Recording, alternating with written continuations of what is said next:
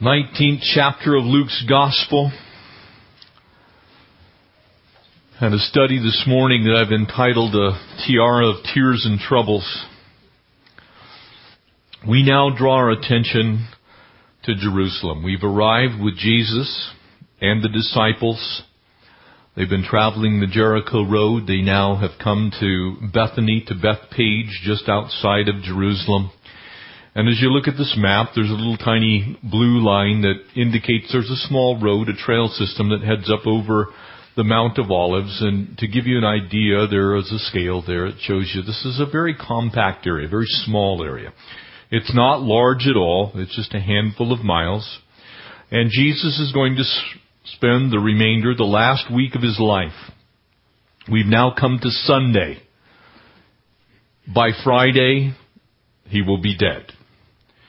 And so Jesus is spending this last week transiting initially between Bethany, the home of Mary, Martha, and Lazarus, between Bethany and Jerusalem itself, specifically initially the Temple Mount. And so Jesus has now come to that place where he is going to fulfill the purpose for which he came to earth. People often say, well, we want to focus in on the miracles and the words of Jesus. We like what he had to say about loving your neighbor. We like the fact that he healed people. He caused the blind to see and the lame to walk. But those were only things that Jesus did that might bear witness to what he really came to do. He came to give his life a ransom for many. He came to this earth for the express purpose of dying for you and I. And then being raised again on the third day, being the first fruit of that eternal life, that we might also have eternal life. Let's ask the Lord to speak to us by the power of his word this morning. Father, we have come, Lord, much like the crowd, following along with the disciples, listening, Lord Jesus, to you speak. And we pray this morning that this crown, this tiara, Lord, of tears and troubles, that we would understand what it is, what it cost for you to give your life for us. Lord, as you gaze down from the Mount of Olives to the city of Jerusalem, Lord God, we thank you that you didn't turn your back. You didn't walk away. You didn't say of us that we're not worth it. Lord, we are indebted eternally for the price that you paid. And so, God, we ask that you would take your word this morning and instruct us with it. Bless us, Lord, as we study. We ask these things in the precious name of Jesus. And all God's people said, Amen. So in that picture, probably many of you have read, and in fact there are many this morning that are troubled over what's going on in Jerusalem. There was an American-born activist who was gunned down at the Temple Mount this week. And for those of you that don't know, you don't keep track of such things, the Temple Mount is the most contested 20-plus acre parcel of land on the earth. It's not even a square kilometer. And yet it's being fought over to this day by three really world religions, if you choose to look at them that way. You have obviously Judaism, which from the time of Abraham until this day, the location of the Temple Mount has been the location of the holiest place in the Jewish faith. And it also has become, beginning about 632 AD, the third most holy site in Islam. And so there, two mosques, and you can kind of see the glow. That arrow points to the Temple Mount. You can see the Harim al-Sharif, the Dome of the Rock Mosque. Two mosques now sit on the Temple Mount. There is no Jewish temple. There in the Al-Aqsa Mosque, a 5,000-seat mosque at the south end overlooking the city of David, and there at nearly the north end, what we call the Dome of the Rock. And so looking in this view, you're looking from the south towards the north. You're looking at the Temple Mount, the center of Jerusalem, and you can see that it actually is in an area of low-lying hills. The Mount of Olives, there on your right side. And as Jesus would have come from Bethpage, from Bethany, he would have transited on that little trail up and over the Mount of Olives. That is the old ancient road, which then would descend down into the Kidron Valley, down to where we know Gethsemane to be, and from Gethsemane to the Lion's Gate, or to the Eastern Gate, which would have both been located on the side closest to the Mount of Olives. And so Jesus is not walking a terribly long distance. It's 1.5 miles, roughly, from the opposite side of the Mount of Olives down into the valley, into the area of the Temple Mount. And so he's not traveling far. It's an easy hour stroll. It wouldn't take you very long even today, though you'd probably get run over by a tour bus or two. At this time, Jesus is traveling almost exclusively with his disciples. He has stopped, and as we know in John chapter 11, he stops at the house of Mary and Martha and Lazarus, who is dead, by John chapter 12. After Lazarus is raised, Mary anoints his feet. And so this is a place of safe haven. This is a place where he's loved and cared for. And so he stops there, and he will make a couple of trips from that home to the area of the Temple Mount in Jerusalem. And so this is where we find the Lord Jesus. And as he would crest over the Mount of Olives, that hill that was in that previous picture, he would have seen this view. This is the cemetery on the Mount of Olives. And as you get to the Mount of Olives and you stare down, you're looking into the Kidron Valley in the bottom. What would be to the right side of that picture is the descent to Gethsemane, which is the olive orchard that's there, the olive press, the place of pressing where Jesus will go and ultimately be arrested. And he's traveling just this very short distance, and you can visually imagine yourself walking this 1/2 mile or so down this descent to the valley floor, and then either to the Eastern Gate, which is walled in presently, or to the Lion's Gate, which would be to the right side there in the Crusader walls. These walls that you see were not there at this time. Much shorter walls. They would have descended along the valley down to the city of David, Zion, which is to the south end. In the left side of that picture, you can see the Dome of the Rock Mosque, and to the left of that is the Al-Aqsa Mosque. And so Jesus would have been heading to what would have been then the area of Herod's temple.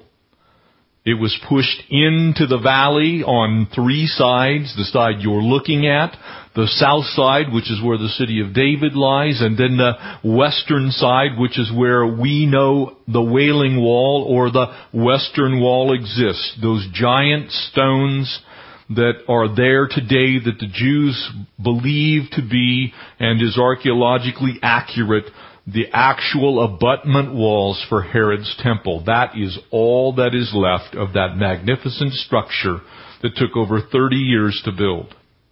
That wouldn't be completed until almost 26 years after Jesus ascended to heaven. And so Jesus is going to Jerusalem. And we pick up in verse 28, and when he had said this, he went on ahead, going up to Jerusalem, ascending up the valley from Jericho on the road to Bethany, to Bethpage, to the Mount of Olives, and he stares down towards Jerusalem. And it came to pass that he drew near Bethpage and Bethany at the mountain called Olivet, and you have now just witnessed the same scene. He would have been looking down into that valley. It would have been much less inhabited. That giant cemetery that's there today would have been much smaller, but nonetheless still there. The tomb of Absalom in that valley. You would have seen similar things. The rock walls, though much shorter, would have existed around the same rough location as at least the eastern wall of what is now the Temple Mount. And as he does so, he sent 2 of his disciples, saying, "Go into the village opposite you, where you will enter, and you'll find a colt tied on which no one has ever sat, and loose it and bring it here. And if anyone asks of you, 'Why are you loosing it?' thus you shall say to him, 'Because the Lord has need of it.'"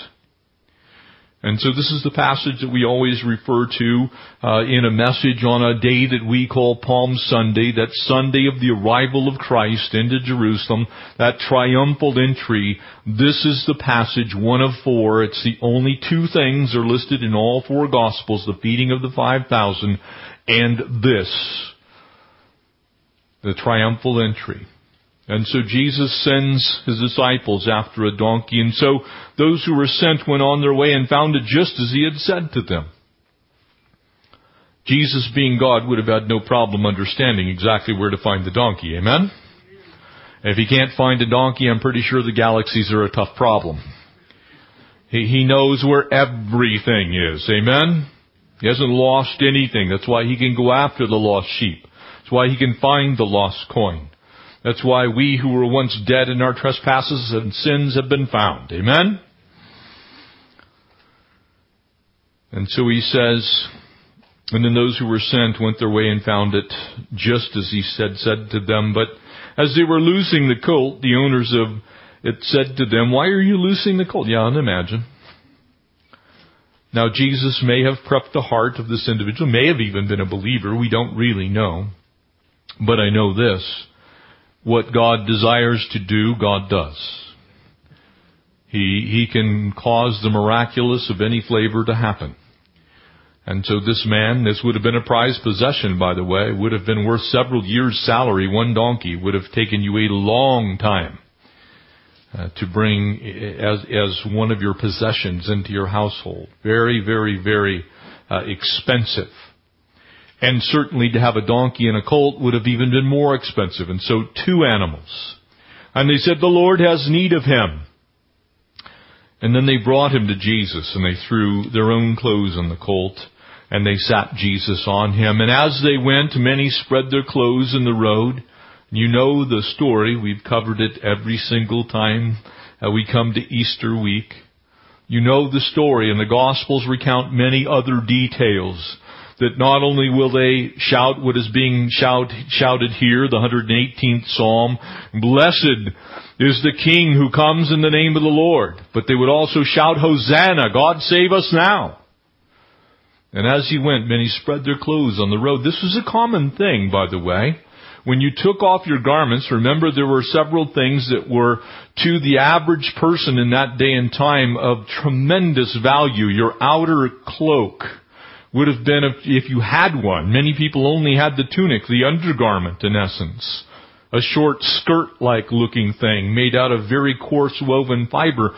But now they're taking off their more valuable garment and they're laying them in the road. It was a sign of submission to the king that would come. And they spread there, according to the other Gospels, palm fronds, also another sign that they were saying, "Look, we believe you to be king. And we're spreading our garments on the road. Trample over them if you wish, but we submit to your authority as king."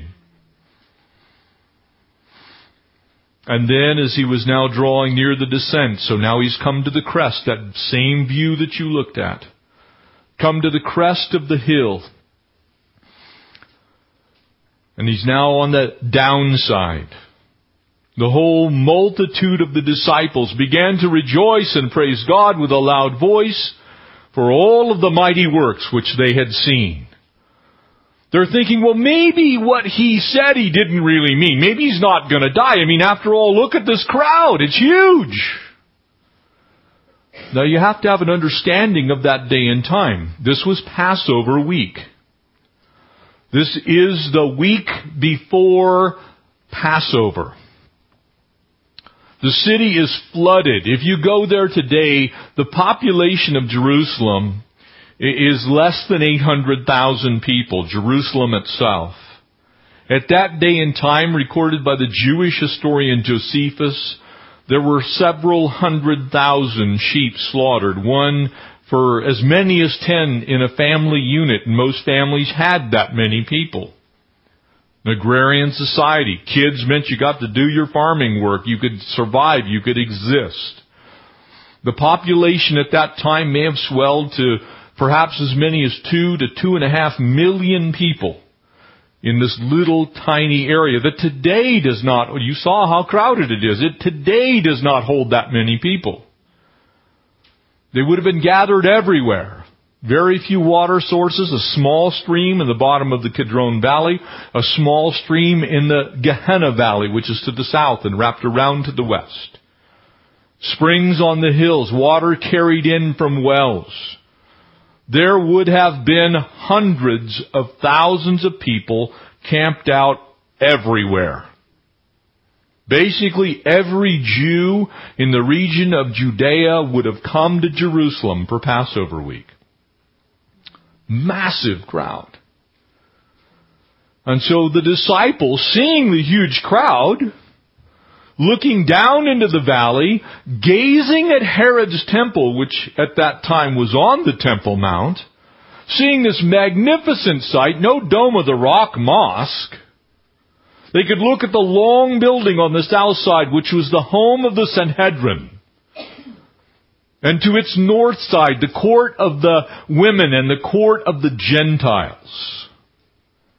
And then the temple compound, the court of praise, the multicolored gate. All laying before the disciples. And so they shouted, "Blessed is the King who comes in the name of the Lord." They're looking at this magnificent scene going, finally, the crowning of our King. Peace in heaven, glory in the highest. And then, some of the Pharisees called to him from the crowd, "Teacher, rebuke your disciples." Remember what they had said? "We do not want this man to reign over us." That was still what they believed. That was still what they thought. And so you have the same picture today. There are those who praise God in the highest for Jesus. And there are those who say, "We do not want this man to reign over us." But he answered and said to them, because this is the reason for which he came, amen? Jesus is coming to Jerusalem to do exactly what he had planned all along to do. That if these, you can circle that word, put a line back to your disciples, because that's what he's doing. He's saying, if these, my disciples, were to do what you ask, these very rocks would cry out. The hills themselves would cry out my name. Immediately. You see, God doesn't need us. God loves us. God didn't need the disciples. God loved the disciples. And so, less than 2 miles out, he's now on a journey down into the valley. He mounts this donkey. We see this coming. You see, we have very little to compare this to, but as you look back towards the Victorian era story that I've shared with you before, when Queen Elizabeth was crowned, it was somewhat less pomp and circumstance. But during the Victorian era, that era that we here in America can associate so greatly with, because the westward expansion from the East Coast to the western part of our country really all happened roughly during that time. And in fact, in 1838, when Queen Victoria was actually crowned, at her coronation, you see, we kind of associate a coronation with something rather grand. In her crown, encrusted with giant rubies and sapphires, in the crown was a 309-carat diamond. On her scepter was a 516.5-carat diamond. Those are the jewels that you can go visit in the Tower of London today. You can go see the crown jewels of England. You see, we think of that kind of coronation. In fact, when Princess Diana said yes to the dress, that dress was $250,000 just for the dress, that 25-foot long train. And then we come to the real king. The one who's the rightful deed holder to this earth, the one who created the universe from nothing. By his spoken word created all that is. If you believe in the Big Bang, he's the one that said bang and it was. Okay? You want the Big Bang, he's the big in the bang. He spoke it into existence. That's what your Bible says. You see, Jesus was a real king coming for a real kingdom. And as you view this particular events recorded there in these passages in Matthew 21, Mark 11, John 12, and here in Luke 19, this was a true coronation. Because he wasn't just king of a little tiny region. He wasn't this obscure carpenter peasant guy who did a few things from Galilee. He was literally the right owner of the entire universe. He was the one to whom we all one day, and whether you believe in him or not, by the way, the Bible says one day every knee will bow. One day everyone is going to take that place of submission at the feet of Jesus. Whether you have served him, loved him, and committed your life to him or not, you're going to see Jesus for who he really is. And right now I believe the horses are warming up in heaven. Because that king, the one who actually is the deed holder to this earth, one day is coming back. And he's going to put his feet on that same Mount of Olives. And he's going to claim what's rightfully his. You see, this appearance is the last public appearance before he's crucified. Jesus is going to allow himself to be worshipped here for a short period of time. And I think it's essential and I think it's wonderful that he did so. Because one could say if he had not done this very thing, if he had not allowed the praise of men, if he had not allowed himself to be anointed and appointed, if you will, at this time, one could say maybe it was so obscure that people could have missed it. But if you read the rest of the Gospels, you find that he was pronounced as the Son of David. Hosanna to the Son of David. Hosanna to he who comes in the name of the Lord. God save us now. Praise to God in the highest. And Jesus allowed that because he was, in fact, the true king. At the end of this very short period of time, Jesus had lived in obscurity for 30 years.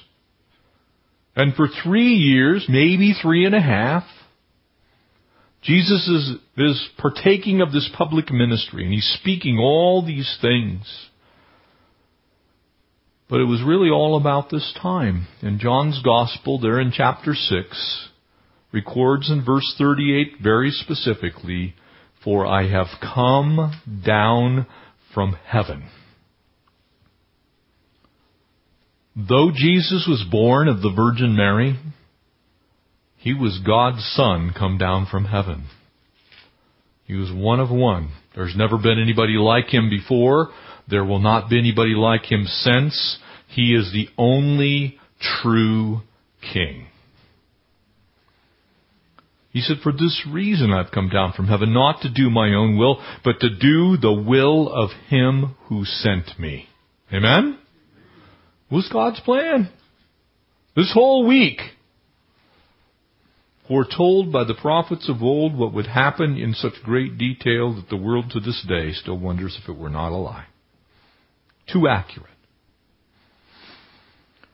Jesus comes on the Mount of Olives and he begins to speak. But within the week, he would be dead. I want to give you a couple of things about the foal of the donkey, the colt. 3-part message here. Notice a couple of things, if you would. As the colt comes, he said, when he said this, he sends them on ahead, and he gathers up this donkey to come to him. And he says, first, go into the village opposite you and enter, and you'll find that colt upon which no one has ever sat, and loose it. It had to be redeemed.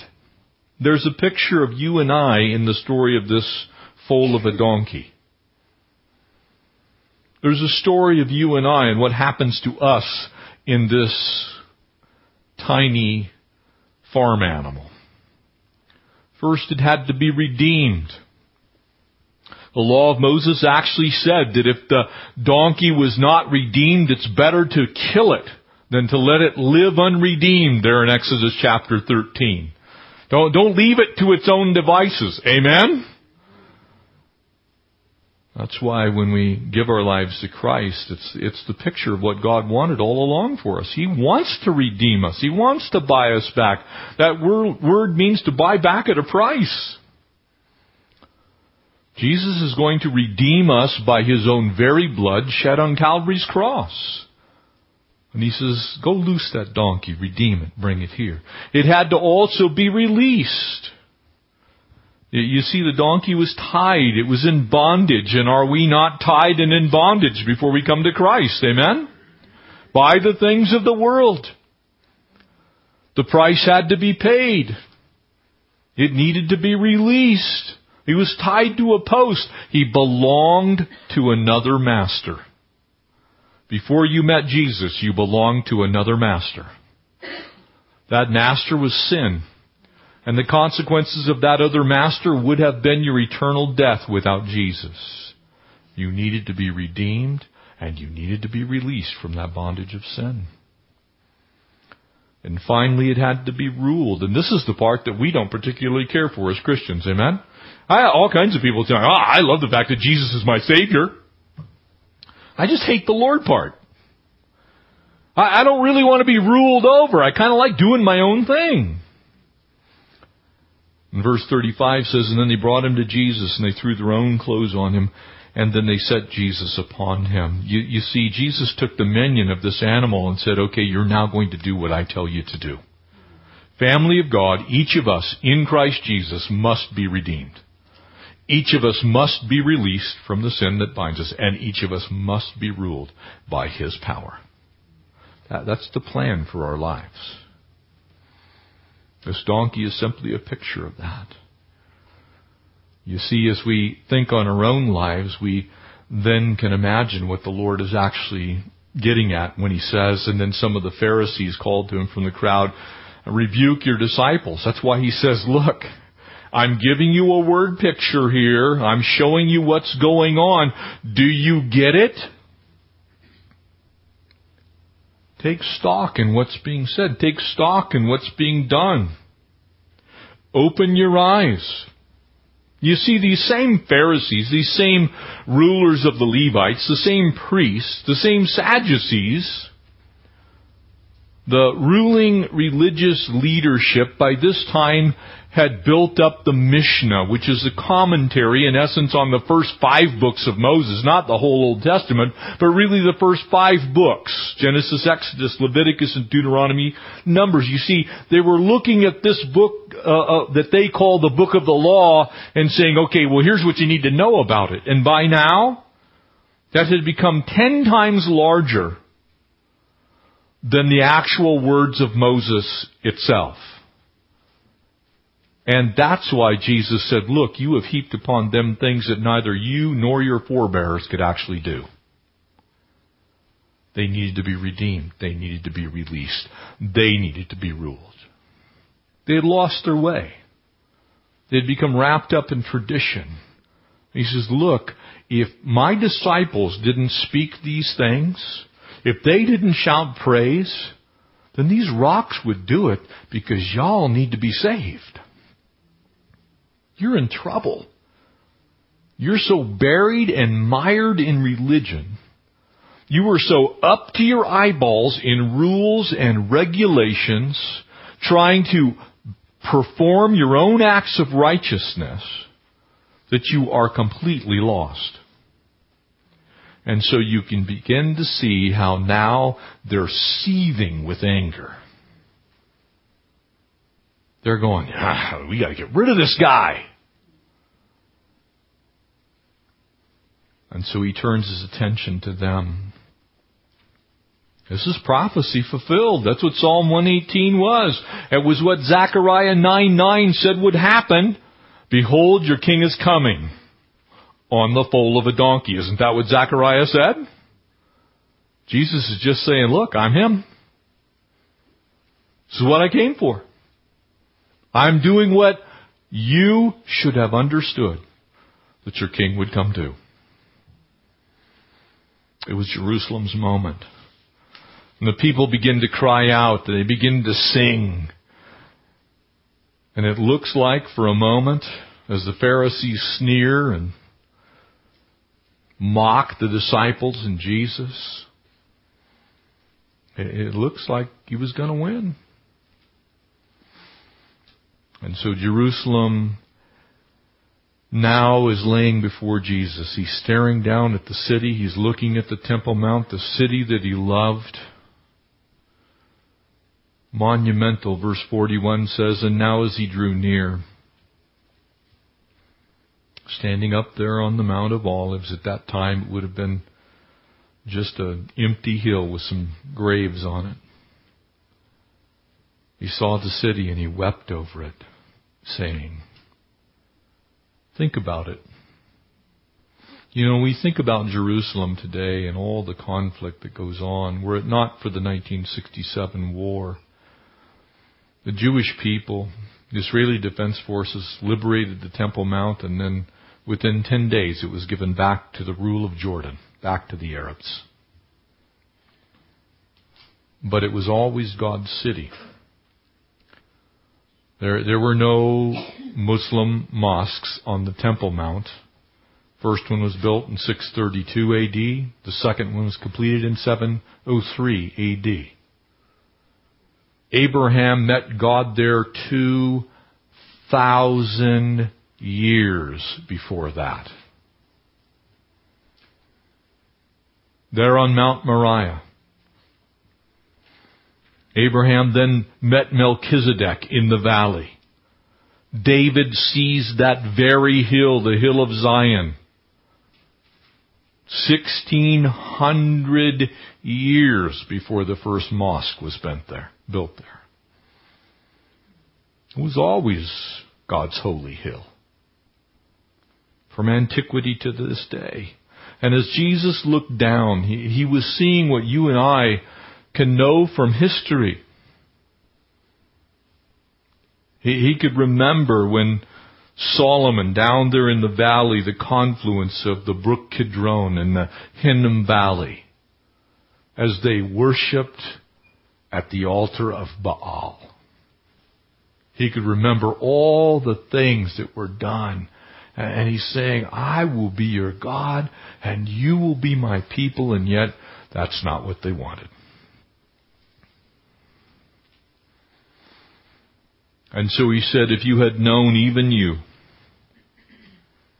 likely still speaking largely to the Pharisees, certainly in earshot of the disciples, especially in this your day, the things that make for your peace. Jerusalem's very name means city of peace. And yet throughout antiquity, more than 30 full-blown sieges of the city of Jerusalem. The last one occurring in the mid-1100s under the Ottoman ruler Sahaladin. The Crusades had transpired. The Crusaders defeated. Running back to England. This city was besieged for 2,500 years. Time after time after time. The Jews forced out of their own land did not live there from the time of Christ and the destruction of Herod's temple under Flavius Titus, the Roman general who would go on to be emperor of Rome. From AD 70 to 1948, there would basically be no Jews really living in the land, speaking their own language, a few scattered in the hills, but they would lose control. And then in 1967, after regaining the territory, known to the world now as Palestine, because of the Roman rule of that land in an attempt to wipe out Judaism, wipe out the Jews entirely, they changed the name, instead of the land of Judea, to the land of Palestine. And Jesus sees all of it. He sees Moshe Dayan standing on the Temple Mount. He sees the IDF soldiers liberate the Temple Mount. And he sees them give the Temple Mount back to Jordan. He sees then Jordan's king say, well, we like this so much, I'm going to donate about $9 million of my own money so that we can put that nice gold lid on the Dome of the Rock Mosque. Jesus sees all of it. Especially this your day, the things that make for peace, but now they are hidden from your eyes. Do you get it? Still hidden from their eyes. Prime Minister Netanyahu right now is going through the ringer. He's like, what do we do? Do you realize that Muhammad Abbas, the ruler of the Palestinian people, is calling now for the Temple Mount to be the actual literal capital of Palestine? And the world is pressuring the Jewish people to do exactly that. Do you realize that Jerusalem is not recognized by our own United States government as the capital of Israel? We only recognize Tel Aviv. And yet, what city is most closely associated with the Jewish people? Is it not Jerusalem? And Jesus weeps over the city. For the days will come when your enemies will build an embankment around you, and it would be the Roman general Titus that would do that very thing. He would build a siege ramp. He would besiege the city of Jerusalem for 143 days. And after that 143 days, 600,000 Jewish people would lose their lives. He would kill everyone who would get in their way. Jesus sees that. You don't even know what makes for peace, but they will come and surround you. And then later, little over 1,000 years later, the Crusaders would come from England. They're going to liberate the land of Palestine. And what happens? They lose to Saladin.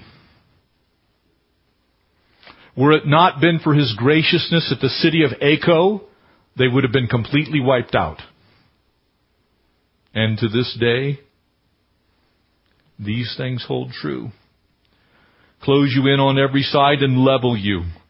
When you go today, the only remnant, the Western Wall, the Wailing Wall, the thing that you all look at and associate, that's Jerusalem. All that is the great western buttress stones that used to hold up the platform on which the temple used to stand. Only 6 levels of them, even above ground. The rest of it's rubble underneath.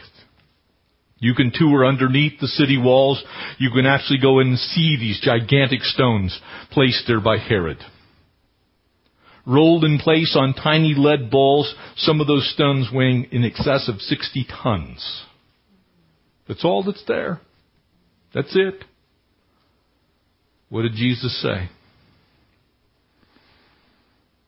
Your children within you, they'll level it to the ground.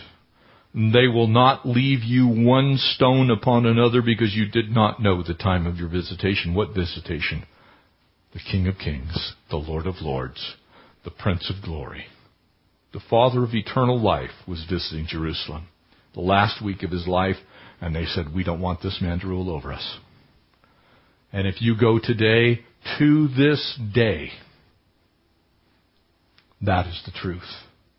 Were it not for the excavation of the rubble of the Temple Mount, you would not be able to see the Western Wall. That rubble moved away. That's why you can see Solomon's porch, the place where it used to be. That's why you can see Robinson's Arch. Only because it was unburied.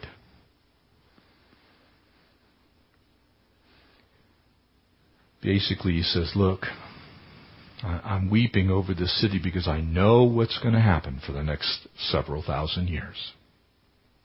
I still don't get it. And I think it's so important for us to realize as we wrap up this morning, Jesus loved Caiaphas. Jesus loved Judas. Jesus loved Pilate. That's why he's weeping. You will not come. I'm coming so you can be released and redeemed and ruled over in your own heart so that you can be changed. But you don't want to have anything to do with it. Don't let that be you this morning. Don't let that be you this morning. Because there's a lot of people who still don't believe they need to be redeemed. There's still a lot of people this morning that don't believe they're under the sway of anything, and yet they're bound by sin. And there are an awful lot of people who refuse the lordship of Jesus Christ. Passover time was supposed to be a birthday celebration of the people. They were released from bondage. Isn't that what happened in Egypt? So as Jesus does these things, he's picturing the Passover and he's picturing salvation. He's saying, look, what happened when the angel of death passed over? Were you not redeemed by the blood on the doorpost and the lintels of your home? Were you not released when you crossed over the Red Sea? And when you got to Kadesh Barnea and you believed the lies of the 10 spies, did I not still redeem you by putting my own presence with you in the wilderness? They were too proud. They wanted to hang on to their religion. They didn't want a relationship. You see, as Jesus looked, and as he would have stared down into the valley, just looking across, he would have been in likely this very olive grove just an hour or so later. As you go to Gethsemane today, it's widely believed that at least the remnants of those olive trees can live for an indefinite period of time. They spread out, they branch out, a new tree pops up. The old tree maybe withers and dies, but some of those trees are believed to be old enough to have been there when Jesus sat underneath them, the olive press. As he looked out, and of course the Church of the Agony, which is there in the middle of that photo, wouldn't have been there. But the agony would take place there nonetheless. He would be heartbroken. And so as he finally looks at this woeful sight, and he says, look, the day of the Lord's coming. It's still coming, folks. Jesus is coming. I don't know if it's today or tomorrow, but I know he's coming. Because every word he spoke has come true. So far as we can align it with history, what we see is what Jesus said absolutely was factual. What the Old Testament prophesied of came true in the life of Christ. I have no reason to believe that my King is not coming again. I'd have to be a fool to not believe it, actually. And so finally, to close this morning, and then he went to the temple. So it's now Monday. He's gone back to Bethany. He's come back. He's now in the temple. He began to drive out those who bought and sold in it, saying to them, for it is written, and he's quoting from the prophet Isaiah, my house is a house of prayer, but you have made it a brigand's den for pirates.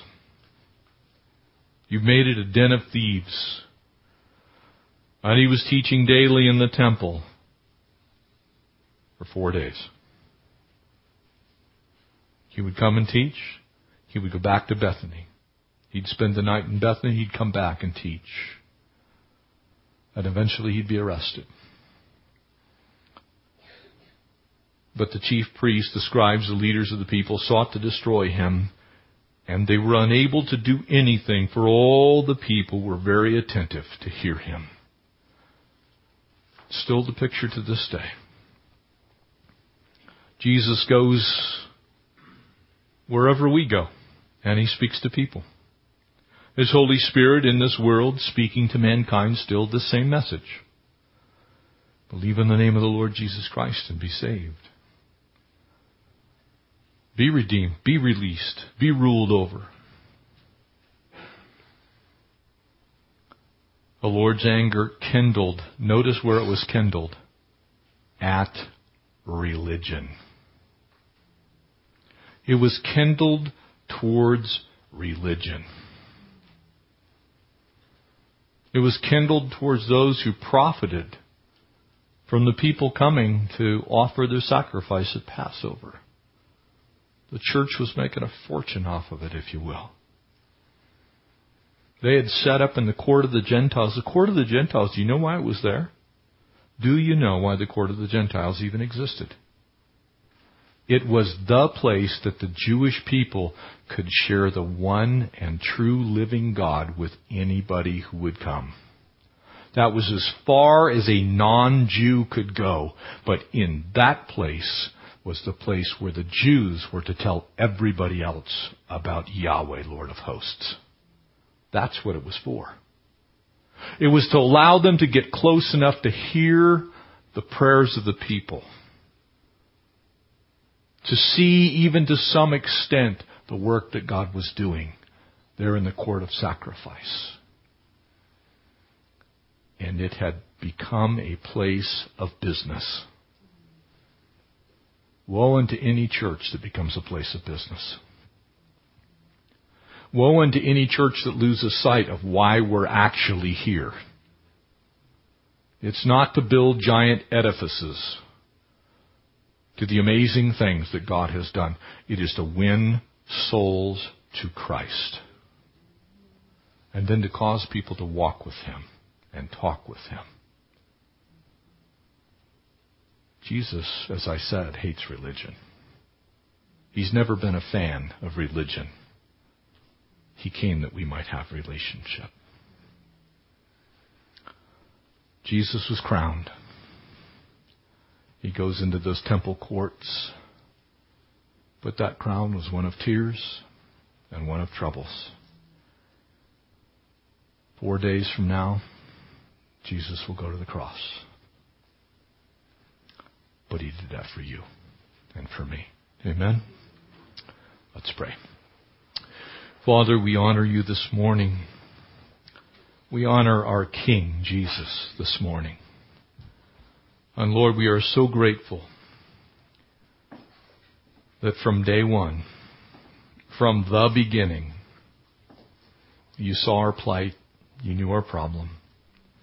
You planned with purpose, Lord, to redeem us, to release us, to rule over us. We submit to Your authority this morning. We pray that You would instruct us on how we might live our lives with the express purpose of honoring You. We love You. We praise You. Thank You, God, that no dusty hill, no dirty road, none of the disease, the danger, the filthiness, Lord, of us kept You away. Lord, You loved us with all of our bumps and bruises. And for that reason, You were crowned in Jerusalem. And we look forward to that day when You come back, when You conquer, when sin is done, and when Your kingdom begins. We love You. We praise You. We thank You. And all God's people said, amen. Would you stand? Let's worship Him, and then we'll ask Him to bless our offering.